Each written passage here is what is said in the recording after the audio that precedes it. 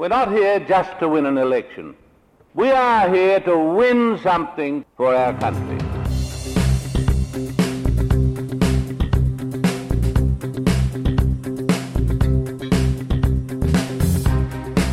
Well, welcome to this Water Cooler Conversation. In 2014, I commissioned tonight's guest to write a monograph for us. Dr. Oliver Hartwich had moved to Wellington from the CIS in Sydney to take charge of the New Zealand initiative 2 years earlier.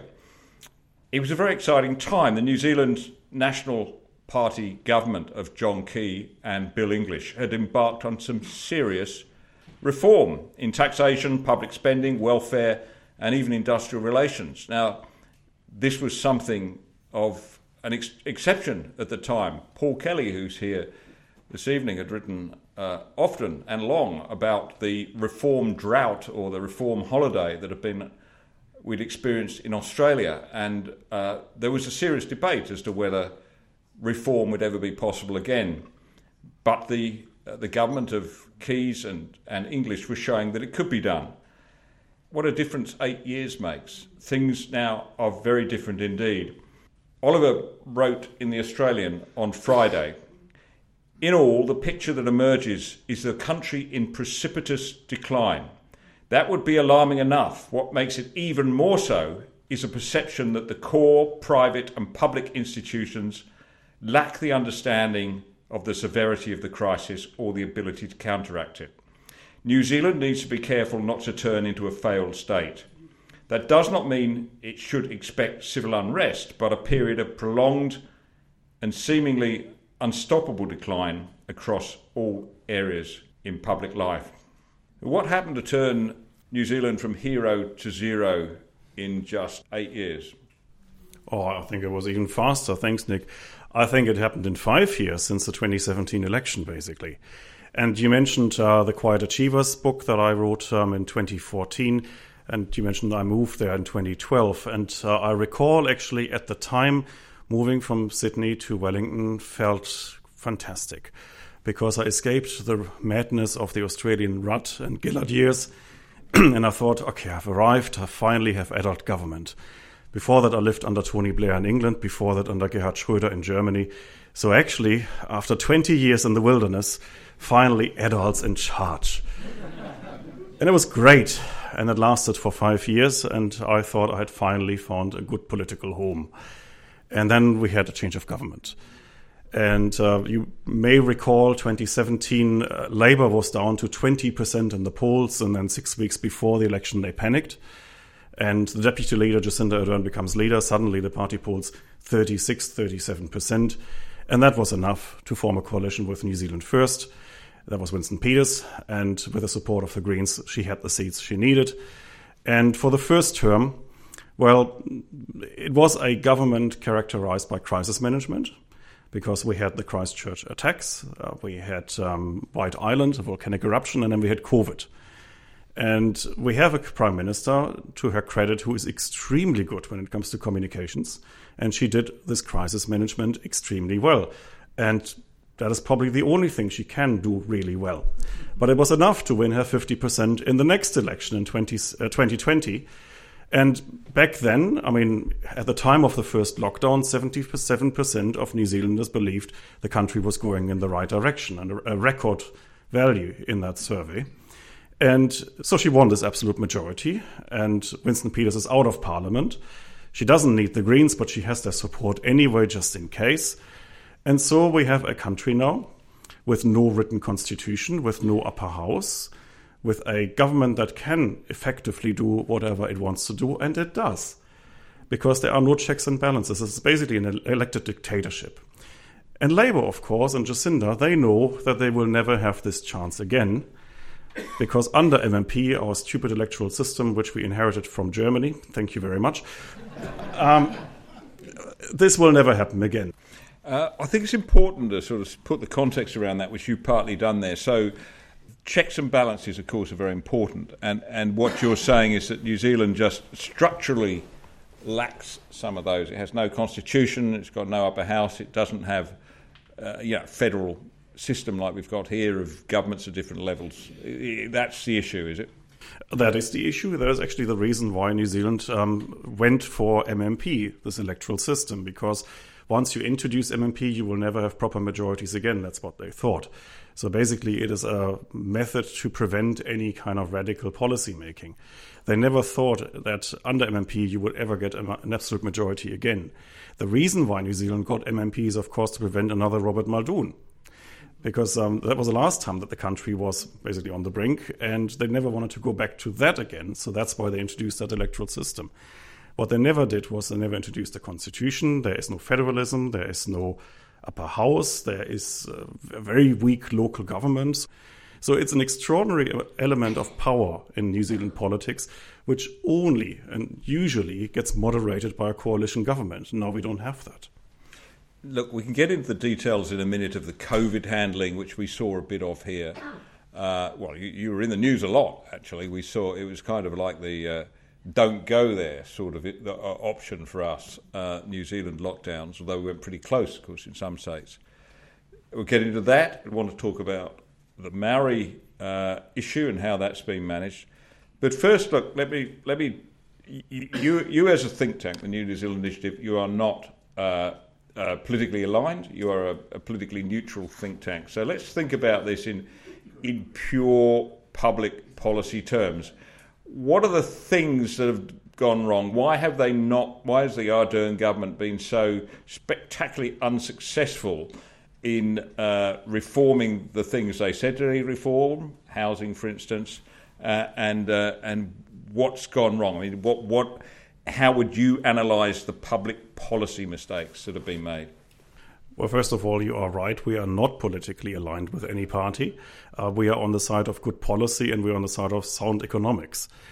We are not really seeing any of that, and that puts me into a natural opposition to this current government. But other than that, I would be happy to work with them.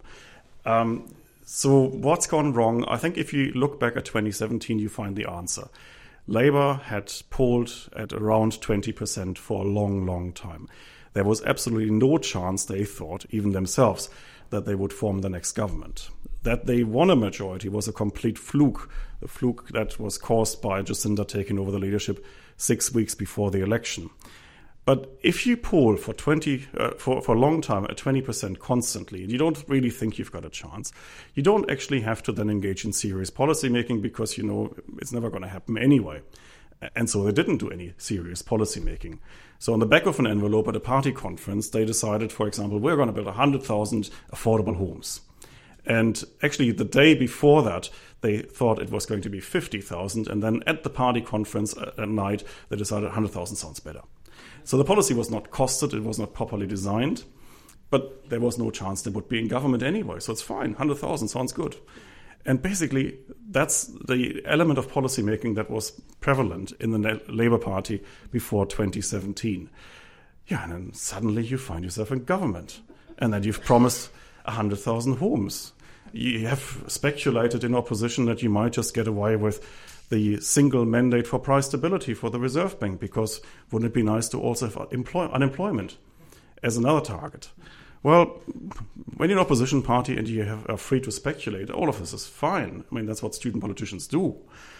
When you're suddenly in government, it becomes a bit of a different story. So if you look at the first term, basically nothing got done. They had, by some estimates, about 200 working groups just trying to figure out, okay, this is what we promised, what are we going to do now? And then they didn't deliver. And after 2 years of Kiwi build, they had built, I think at the time it was about 400, 500 homes. Chelsea, correct me if I'm wrong. It might have been 50. And then they fired the housing minister. But they kept the policy. And then another year later, the new housing minister said, well, actually, let's not talk about targets anymore. It's an ambitious policy. So basically, they got rid of the 100,000 homes target, but they still celebrate this policy. There were some really comical elements. The new housing minister produced a video for another housing scheme they invented where they housed a total of 8 families.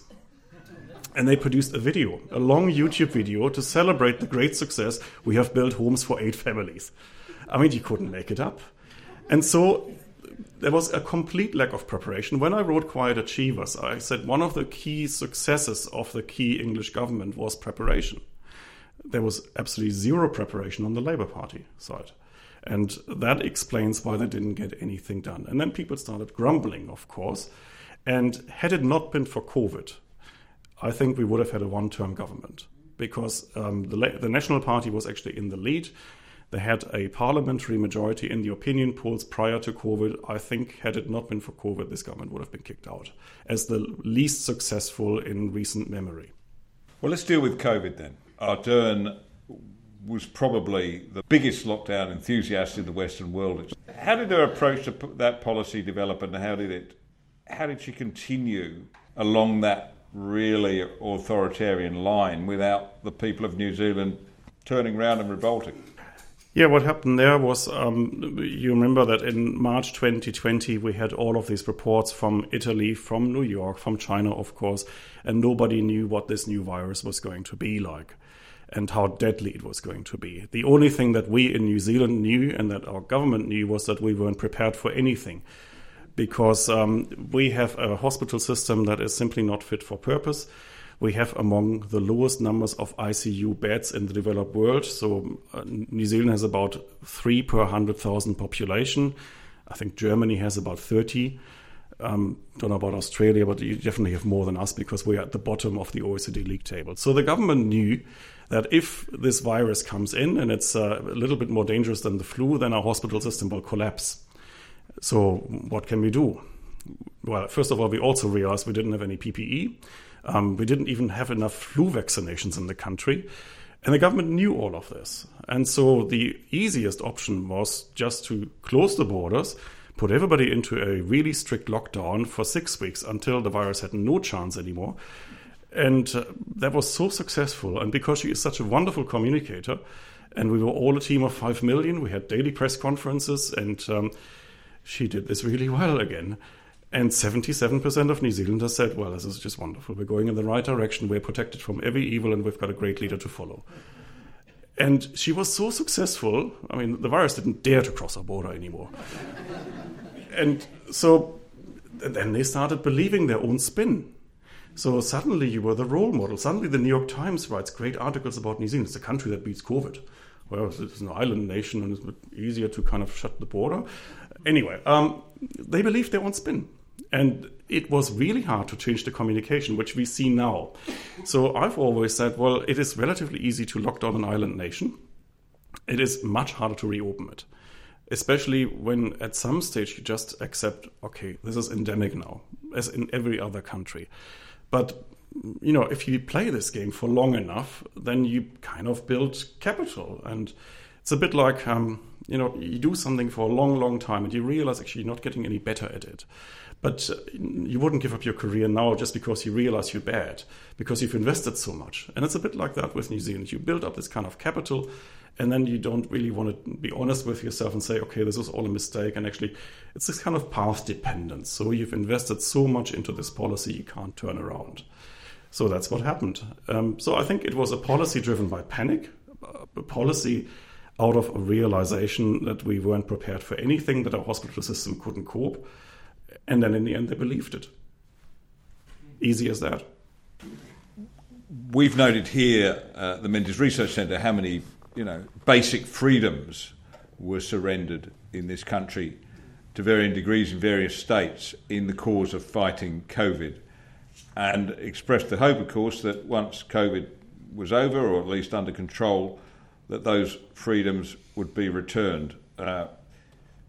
What's the picture like in New Zealand? Do you think that this will, in the end, represent as a permanent incursion on our freedoms, or will it be just temporary? If it's temporary, it will still be a very long temporary. So in New Zealand, COVID isn't over. We have only just arrived in Sydney, and it's nice to be in a normally functioning city again. In New Zealand, you still have to wear masks everywhere you go. So in New Zealand, it feels like maybe not 2020, but 2021. We're a little bit behind the curve, I guess. The implications for freedom and the implications for how this country works are profound. I can give you a few examples. So there was a court case about the legality of the first days of lockdown, because a lawyer actually in Wellington brought the case to the High Court, arguing that actually there was no legal grounds for the lockdown until day 8 or 9, when the government changed policy and quickly legislated for it. The thing was taken to the High Court. The High Court said, yes, there was absolutely no foundation for the first 8 days of lockdown. The reporting in the media of that case was that the lockdown was pretty legal. Okay. Another case, we had, of course, a hard border and a border closure. It was ridiculous, actually, to see how New Zealand blocked out its own citizens. They could not come back, and no justification was good enough to actually open the border and find a place in MIQ, Managed Isolation and Quarantine. It was a lottery of misery that kept really thousands of New Zealanders locked out of their home, sometimes stranded, basically stateless in countries for which they didn't have any visa anymore. And only when there was massive public pressure on the government did they occasionally consider individual cases. And the most prominent case was Charlotte Bellis. Charlotte Bellis, a New Zealand journalist who used to work in Qatar and then moved to Belgium with her Belgian boyfriend and got pregnant but couldn't stay in Belgium because she didn't hold a visa for Belgium. And then she tried to get back into New Zealand, couldn't get a place in MIQ. She was pregnant. She was desperate. And in her desperation, because she had previously reported from Afghanistan, the Taliban gave her a visa. And so after that became public, and we said, well, actually, New Zealand government, are you less kind than the Taliban? And then the government actually started making claims about Charlotte Bellis, and we offered her something which wasn't true. They had to apologize for that too. And grudgingly, after a couple of weeks of intense media campaigns, Charlotte Bellis got a place. And then she could actually return to New Zealand and give birth to her baby. So this is how the New Zealand government, the government of kindness and well-being, treats its own citizens. It is astonishing. So if you're asking whether there are any long-term effects, well, the scariest thing that happened out of the whole COVID experience is actually to show how much people are willing to swallow and what extraordinary measures the New Zealand people are willing to accept. I wouldn't have thought this possible. I always thought when I moved to New Zealand, I'm moving basically from one Commonwealth country to another. And there are certain things in the tradition of the Commonwealth and of the common law that I would have thought are so elementary that no country would give them up that easily. I was wrong. You grew up in Germany. You were there. You grew up before the fall of the Berlin Wall. Would it be going too far to say that some of the measures we have seen both in New Zealand and in Australia over COVID are eerily close to some of the measures and techniques that would have been introduced in communist East Germany? Well, we haven't got a Stasi yet in New Zealand. We haven't built we haven't built a wall yet. Maybe an island makes it pretty hard anyway. No, I think that comparison goes too far. But you did say, I raised that because I remember you saying when we were talking during in the middle of COVID, you said that it did have an eerie resonance. Yes, but the eerie resonance is not so much what the government does, because I think there is a difference between the communist government of East Germany and what Jacinda Ardern does in New Zealand. The problem is actually more the conformity of opinion, that nobody dares to challenge anything anymore. That is the parallel I see with East Germany. I think otherwise it would be ridiculous and unfair to compare Jacinda Ardern to Erich Honecker. She's not a communist dictator. I wouldn't go that far. But the climate, the political climate, where people actually censor themselves and don't speak freely anymore, where the media doesn't question stuff anymore, because we can talk about the media in New Zealand as well. At the Menzies Research Centre, we're passionate believers in the power of ideas to change conversations and shape the future. Thanks to podcasts, we've extended our circle of conversations to thousands of people every month. Podcasts are a great medium for think tanks. Listeners turn into podcasts for longer, more sophisticated conversations than they can find on conventional media, and we're very happy to provide them.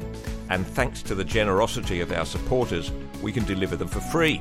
You can show your support by subscribing to the Menzies Research Centre from just $10 a month. Go to menziesrc.org/subscribe or click on the link in the podcast notes.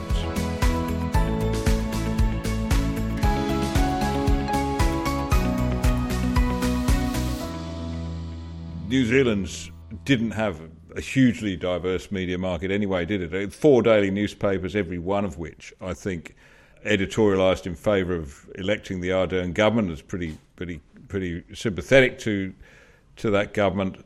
Apart from that, you've got News Talk ZB, one which on a good day might be a little bit feisty, and then nothing. You've got no Sky News, you've got no Spectator, you've got no Australian. Yeah, that's the other parallel with East Germany, of course. At least in East Germany, they could receive West German television, except for the area around Dresden. Dresden actually was called during these times the Valley of the Clueless, because they didn't have access to West German television. New Zealand is a bit like that, but it's never been different. Actually, when I moved to New Zealand, I started reading the New Zealand newspapers. I try to. It's really hard.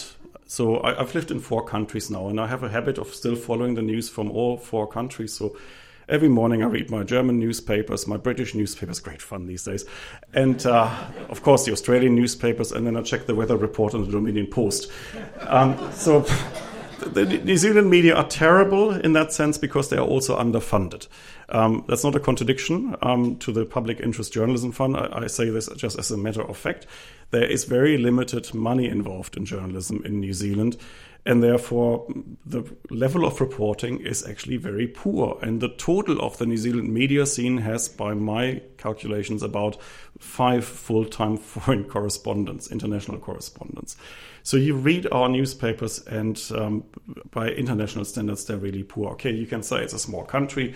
You wouldn't expect a fantastic media scene. Well, I would say compare with Swiss papers. It's a small country too. Compare with Danish papers. Even Iceland, I think, has a more interesting press. How important is that? I mean, is that a factor in poor government in New Zealand, that they don't have that? Yes, because you get away with more. And it's not just that, it's also a decline in civics education. So we documented this with a publication just before the COVID lockdown. So we did a representative survey, asked 1,000 New Zealanders, I think it was a dozen questions or so, about basic facts of New Zealand democracy. So we asked, how do you get a seat in parliament? Which parties are in parliament? And my favorite question was actually whether New Zealand has a defense alliance with Britain, which a majority of New Zealanders believed, and somebody should tell the Brits. So there is a very limited degree of civics knowledge in New Zealand, and there is an even more limited degree of media diversity. And when you put the two together, it is relatively easy to manipulate a public, and a public that will then go for just pledges of kindness and well-being, and goes for a very good communicator who is good at crisis management and smiles a lot. But the level of discourse, the level of debates is very, very limited. When you then, on top of all of that, have a government that also actually forces the media to take positions on certain positions, well, then it becomes difficult. Well, let's come to the issue of Maori self-governance, separatism, whatever you want to call it. Can you give us the basic 101 of where New Zealand is heading in this direction? Okay, I have to be careful because I have actually tried to stay out of this for the first few years in New Zealand, because I think from experience there are some issues in public discourse where you, as a recently arrived foreigner, should actually be quite careful and ideally just leave it to the locals to take the lead in these debates. And I did that for the first few years because I think any discussions on race with a German accent sound terrible. More recently, I must say, it is absolutely impossible to avoid the topic because it now is in every single policy issue. So even if I would like to stay out of it, I can't anymore. And then the problem on top of that is, of course, that you easily get misunderstood. So the moment you enter into these debates, of course, someone will always say, well, this is obviously racist, what you're saying there. Well, I have lived in 4 countries. My wife is a Malaysian-born Chinese Australian. I've never really thought of myself racist. I've actually thought of myself as a kind of very old-fashioned classical liberal who believes in equal rights for everybody. I'm a believer in democracy for all its flaws, and I think there should be equal voting rights. And that's roughly where I'm coming from. So just as a preface before you think I'm a racist. So the Maori debate, first of all, I would say it is a debate not driven by Maori, believe it or not. Because I think actually the majority of Maori are uncomfortable with what's happening. They are just as uncomfortable as non-Maori New Zealanders. It is perhaps not even a question of political Maoridom, although that plays a role. I think it is a deeply ideological left-wing issue. So it's a small circle of left-wing politicians who find this fashionable to go on the Maori bandwagon and now try to divide the country along racist lines. And it's something that comes probably more out of the United States and their critical race theory than anything in New Zealand. So with that prologue, so what's happening? We have a United Nations Declaration on the Rights of Indigenous Peoples. So that's just a declaration. It's not even a treaty. And New Zealand, under John Key in 2015, signed up to that declaration. Now, we discussed it actually with James Allen, who wrote a report on this a few weeks ago. And in his view, actually, this declaration and even New Zealand signing up to that has absolutely no legal implications for New Zealand. You can still make your own independent policy decisions, and you would have to ratify anything in this declaration anyway. The government takes a different position. The government says, no, we have signed up to this and now we're going to implement this in our way. And so in the first Ardern term, they commissioned a report. The report is called He Puapua. And He Puapua Maori means break, a wave, a break in the waves, basically. So it's a complete reversal of some principles of representative democracy. And they were trying to make this UN declaration more concrete. They knew it was controversial, and you can see how aware of that they were because they had away from their coalition partner. So Winston Peters, even though he was on a coalition with Labour, didn't know of the existence of this government document. It was prepared in secret. We only found out after the 2020 election that this document exists. And I discussed it with someone high up in New Zealand's first administration, and they didn't know. They had no idea this document was being prepared. So what's in it? In it is basically a prescription for a complete racialization of New Zealand public policy. So everything is now supposed to be with a Maori, non-Maori lens attached to it. You can see the first results of that. So first of all, since last Friday, we have two health systems in the country. We have one health system for non-Maori New Zealanders, so that's about 85% of the population, and the other 15% get their own separate health system. And it's not just a separate health system, it's actually one that effectively has a veto power on the other 85%. We have seen now the practical consequences just in the last few days. They have set aside $500 million for some research for Maori health. $100 million out of that will be set aside to study the implications of the position of the sun and the moon on Maori depression. So it's that kind of stuff that is now being financed out of this. Another example, 3 waters. So the management of freshwater, wastewater, stormwater. Probably like in Australia, in New Zealand, councils have financed the pipes for a long time, for decades really, basically since the beginning of modern New Zealand. And so ratepayers have financed the infrastructure to deal with these 3 waters. The government has run a scare campaign arguing that drinking water is no longer safe in New Zealand, which, by the way, is not true. And under the pretense of cleaning up the water and investing in water infrastructure, I mean, this is a pretense. They are now giving it to 4 regional water entities. So the councils will be forced to give up their assets, sometimes worth hundreds of millions of dollars, as in the case of Auckland Watercare, and they will be transferred into these 4 new regional bodies. And now comes the rub. The bodies will be governed by a 50-50 split between Maori and councils. So Maori, even though they have absolutely no ownership in the water assets, will be given 50% on the selection committee. That's the first tier of governments. The second tier of governments, the first tier will then select a selection panel. And the selection panel will appoint the directors of the boards of these 4 companies. And so what happens is actually that ownership is taken away from councils. They will nominally keep a share, But that's really just a nominal share because they have absolutely no rights anymore. They don't keep the ownership. They don't keep the assets anymore. They get no compensation to speak of. And Mauri will be in charge of 50% of the decision making.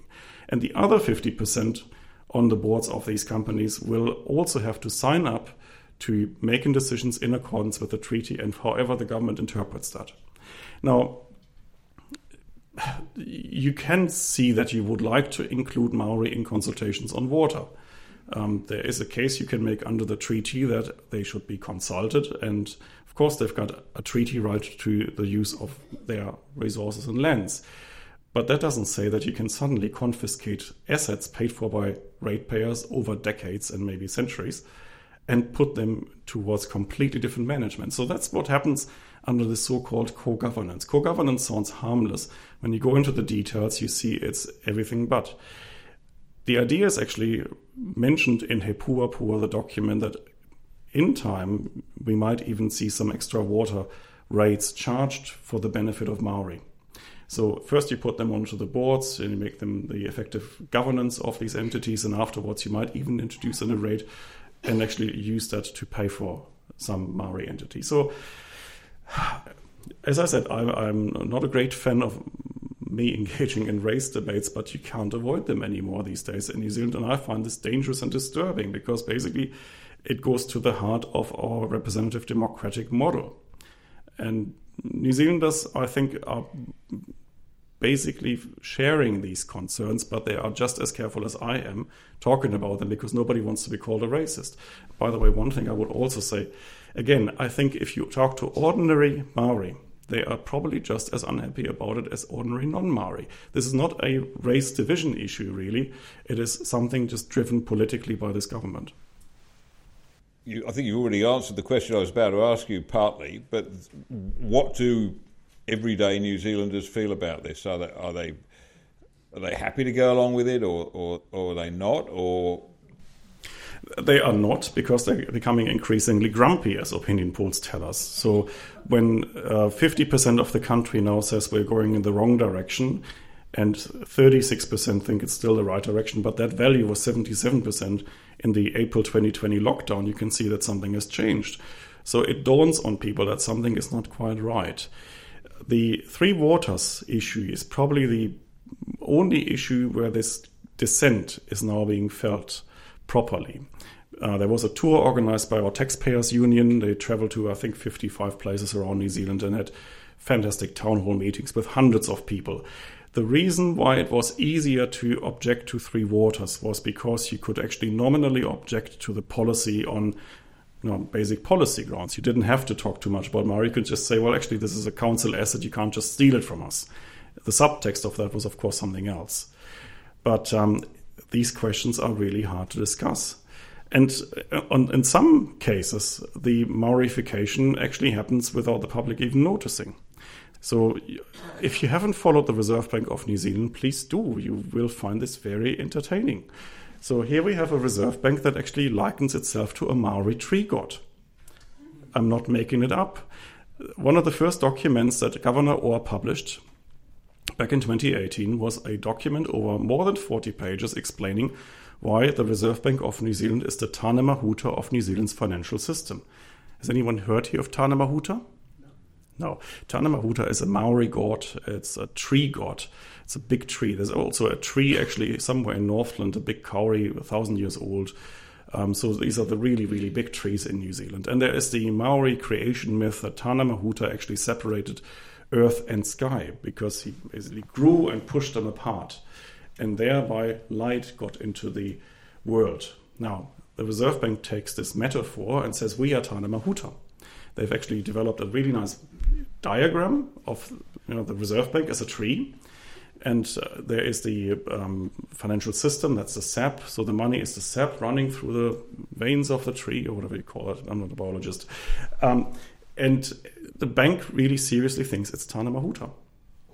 And everything now has to be done in accordance with Tāna Mahuta. They've even installed a Tāna Mahuta at the entrance of the Reserve Bank. And every morning, all employees are supposed to go past Tāna Mahuta and actually say, we are the Reserve Bank that does Tāna Mahuta. And the Deputy Governor Christian Hawkesby actually delivered a speech about a year ago.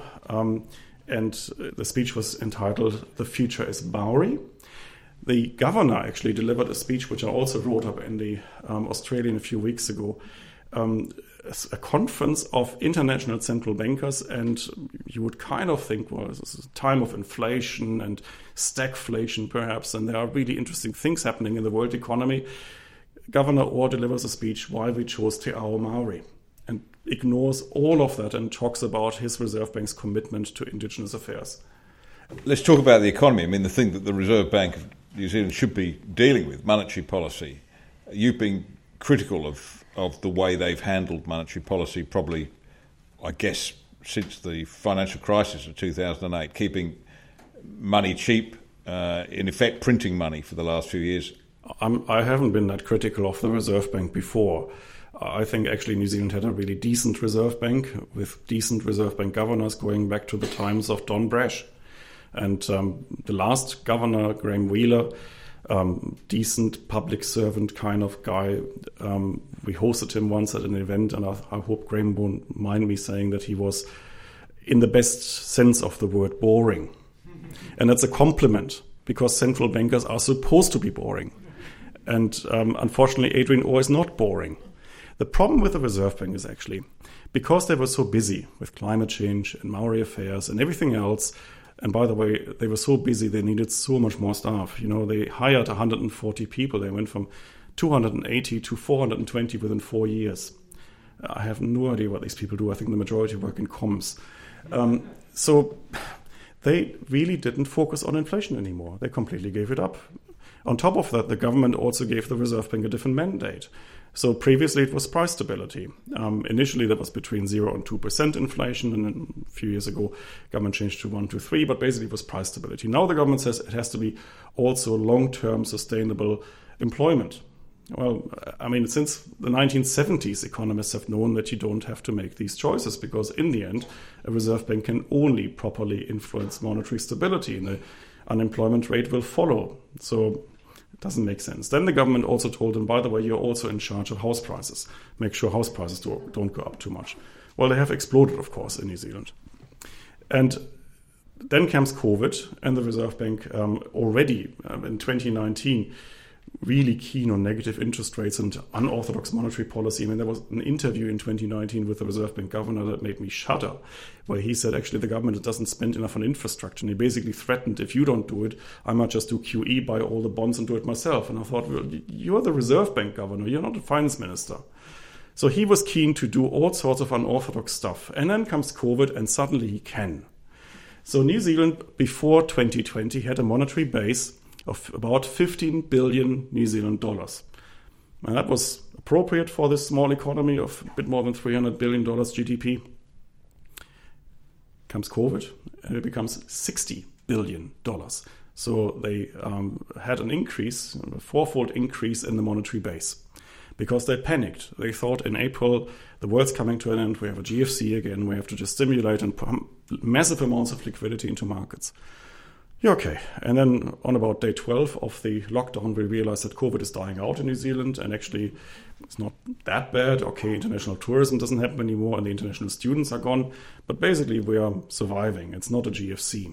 The Reserve Bank actually doubled down, print more. They actually had one of the most generous QE programs in the world. So we have $20,000 of quantitative easing per head in New Zealand. That was what they wanted to do. But not content with that, they then had another policy on top. It's the funding for lending policy. So it's an invitation to all New Zealand banks, you can borrow from us because we want to keep you liquid. Okay, that makes sense in a crisis. But you can borrow from us at the OCR, so the official cash rate. And that was zero, basically. So invitation, you take money for 3 years, and you banks basically pocket the difference between what you don't pay and what you charge your customers. It's not so good, I would say. In normal financial crisis, what happens is, of course, you say you can borrow unlimited quantities because that's what we're here for. We are the lender of last resort. But you borrow at the swap rate or you borrow at a penalty rate, but we don't just give the money away. Final point. They also got an indemnity from the Minister of Finance. So for their QE program, they got an indemnity, which basically meant that the minister said whatever losses you incur from the QE program will basically compensate you. Well, the losses have now gone up to $8 billion. And without the indemnity, our Reserve Bank would be bankrupt, insolvent. So, next point. So the crisis is over. They're still stimulating. By the way, the monetary base, even though this crisis, the COVID crisis is over, is still going up in New Zealand, where other central banks are now trying to taper and get out of this stuff. And we're still sitting at $60 billion monetary base. So on $60 billion monetary base, to have this trickle down and get reflected in the price level, which it will. I mean, this is basic economics. It would imply 20 years of 7% inflation. It's basically baked in, unless the Reserve Bank changes course and tries to reduce the cash it provided to the economy. And it doesn't. So seriously, you're looking at a Reserve Bank that has completely lost the plot, that has lost every credibility for proper financial management, monetary management. And the problem with that is, of course, now that they haven't got the credibility anymore, they have to work twice as hard. So when you read stories in our papers here, that the RBNZ is ahead of the curve. Before any other central bank in the world, before the RBA, we are really getting tough on inflation fighting and actually they deserve praise. Well, you know what? They're clearing up their own mistakes. They're cleaning up after themselves. And now they're getting praise for that. I mean, you must be kidding. The whole thing is ridiculous, and it's caused by a Reserve Bank governor that has simply not focused on his main task, price stability. Just a couple of topics before we wrap up. China, of course, is ever present in our discussions these days. Do you think that New Zealand government has taken the threat of China with enough degree of seriousness? And is there any suggestion that you might have introduced, say, a navy or an army or something like that to... I'm being facetious, of course, but Adam Bandt, the Greens leader here, held up the New Zealand Defence Force as the model that we should follow, which probably suggests that it's probably not quite adequate. It would be a very nice army then. Defence is a bit of a problem. I had a column on that in the Australian as well, just comparing New Zealand to Germany when it comes to defence spending and dependence on questionable countries. I think the countries actually have a lot in common. New Zealand recently developed that there is China, and we discovered that. Our foreign minister doesn't really like traveling. That's a bit of a problem. So in her first week in the job, Penny Wong actually visited more countries than Nanaia Mahuta had in the last couple of years. But that's, of course, what happens when you close your border. It makes it really difficult. No, we were totally surprised by what happened with the Solomon Islands. I think the Australians were, of course, also surprised. We have completely lost the plot in the region. We were supposed to have a Pacific reset. That was the only thing I think that Winston Peters got right in the last government, where he said we have to focus more on the Pacific and our island neighbors. But this current government was unfortunately way too naive on China, but not too dissimilar, of course, from the national government. They always took a very China-friendly policy perspective on that, and now, unfortunately, we realize how irresponsible that was. There was actually an interesting story in one New Zealand political newsletter this morning about defense spending. So we spend about 1.6% of GDP on our defense. The NATO target is 2%. I think Australia spends about 2.5% from memory. I think the total spend on the military is about $48 billion New Zealand dollars in Australia's case, and New Zealand spends about 2.5%. Some of our airplanes are more than 60 years old in our Air Force. The Prime Minister travels on a 757 that's 30 years old, was bought from a Dutch budget airline, and it keeps breaking down. So on her recent trip around Asia, there were 5 legs of the trip, Singapore and Japan, and I've forgotten where else she went. And there was a hearing in our Defence Select Committee yesterday where a New Zealand Air Force person, Marshall, said, and the 757 actually managed the whole trip without a single breakdown. That's not normal. And the journalists actually who traveled with our Prime Minister to the Australian-New Zealand Leadership Forum, which is happening tomorrow here in Sydney, were advised before traveling with the Prime Minister they should actually make some commercial flight bookings as well, because they couldn't guarantee they could fly with the Prime Minister on the government Air Force jet. That basically tells you everything you need to know. We've got a massive problem with our defense forces. We haven't taken them seriously, we haven't invested in them, and now we're totally defenseless. I think we have 2 frigates. One is currently being repaired. We have a few Poseidon aircraft, surveillance aircraft, but they are 60 years old, so they have to be replaced. I'm not sure whether we have any working fighter jets. It is a disaster zone. And China, I think, is, of course, a potential threat that should be taken seriously. New Zealand could never defend itself against a foreign invasion because we are simply too small. We have 5 million people on a relatively large geographical mass. But at the very least, we should be pulling our weight, and we don't even do that. And I'm sorry, by the way, that I'm talking too much about all of these issues, because I would have liked to talk about our failures in education as well. And there are many other areas that would deserve attention as well. This is an all-round omni-shambles policy disaster we're seeing across the ditch. Okay, well, let's try and have an optimistic ending. Where's the fix in all this? Or have things just slid so far that... New Zealand has only one really good institution left, and that's the New Zealand Initiative. So if you are looking for a policy shop with ideas on how to fix most of our problems, there's a high likelihood we would have written a paper about it in the last decade. We are waiting for that one hero politician that comes to us, goes to our library and takes all of the reports with him. We are seeing elements of that with Christopher Luxon because we see our education policy recommendations reflected in what the National Party is doing. We also see it, of course, in ACT, our small liberal party. They are running with some of our ideas on decentralization, on strengthening local government by providing better incentives, fiscal incentives to local government. So there are ideas on how you could turn this country around. We have developed them. We now need a politician to implement them. That's probably the most optimistic you get me tonight. Oliver, thank you very much for joining us. Thank you.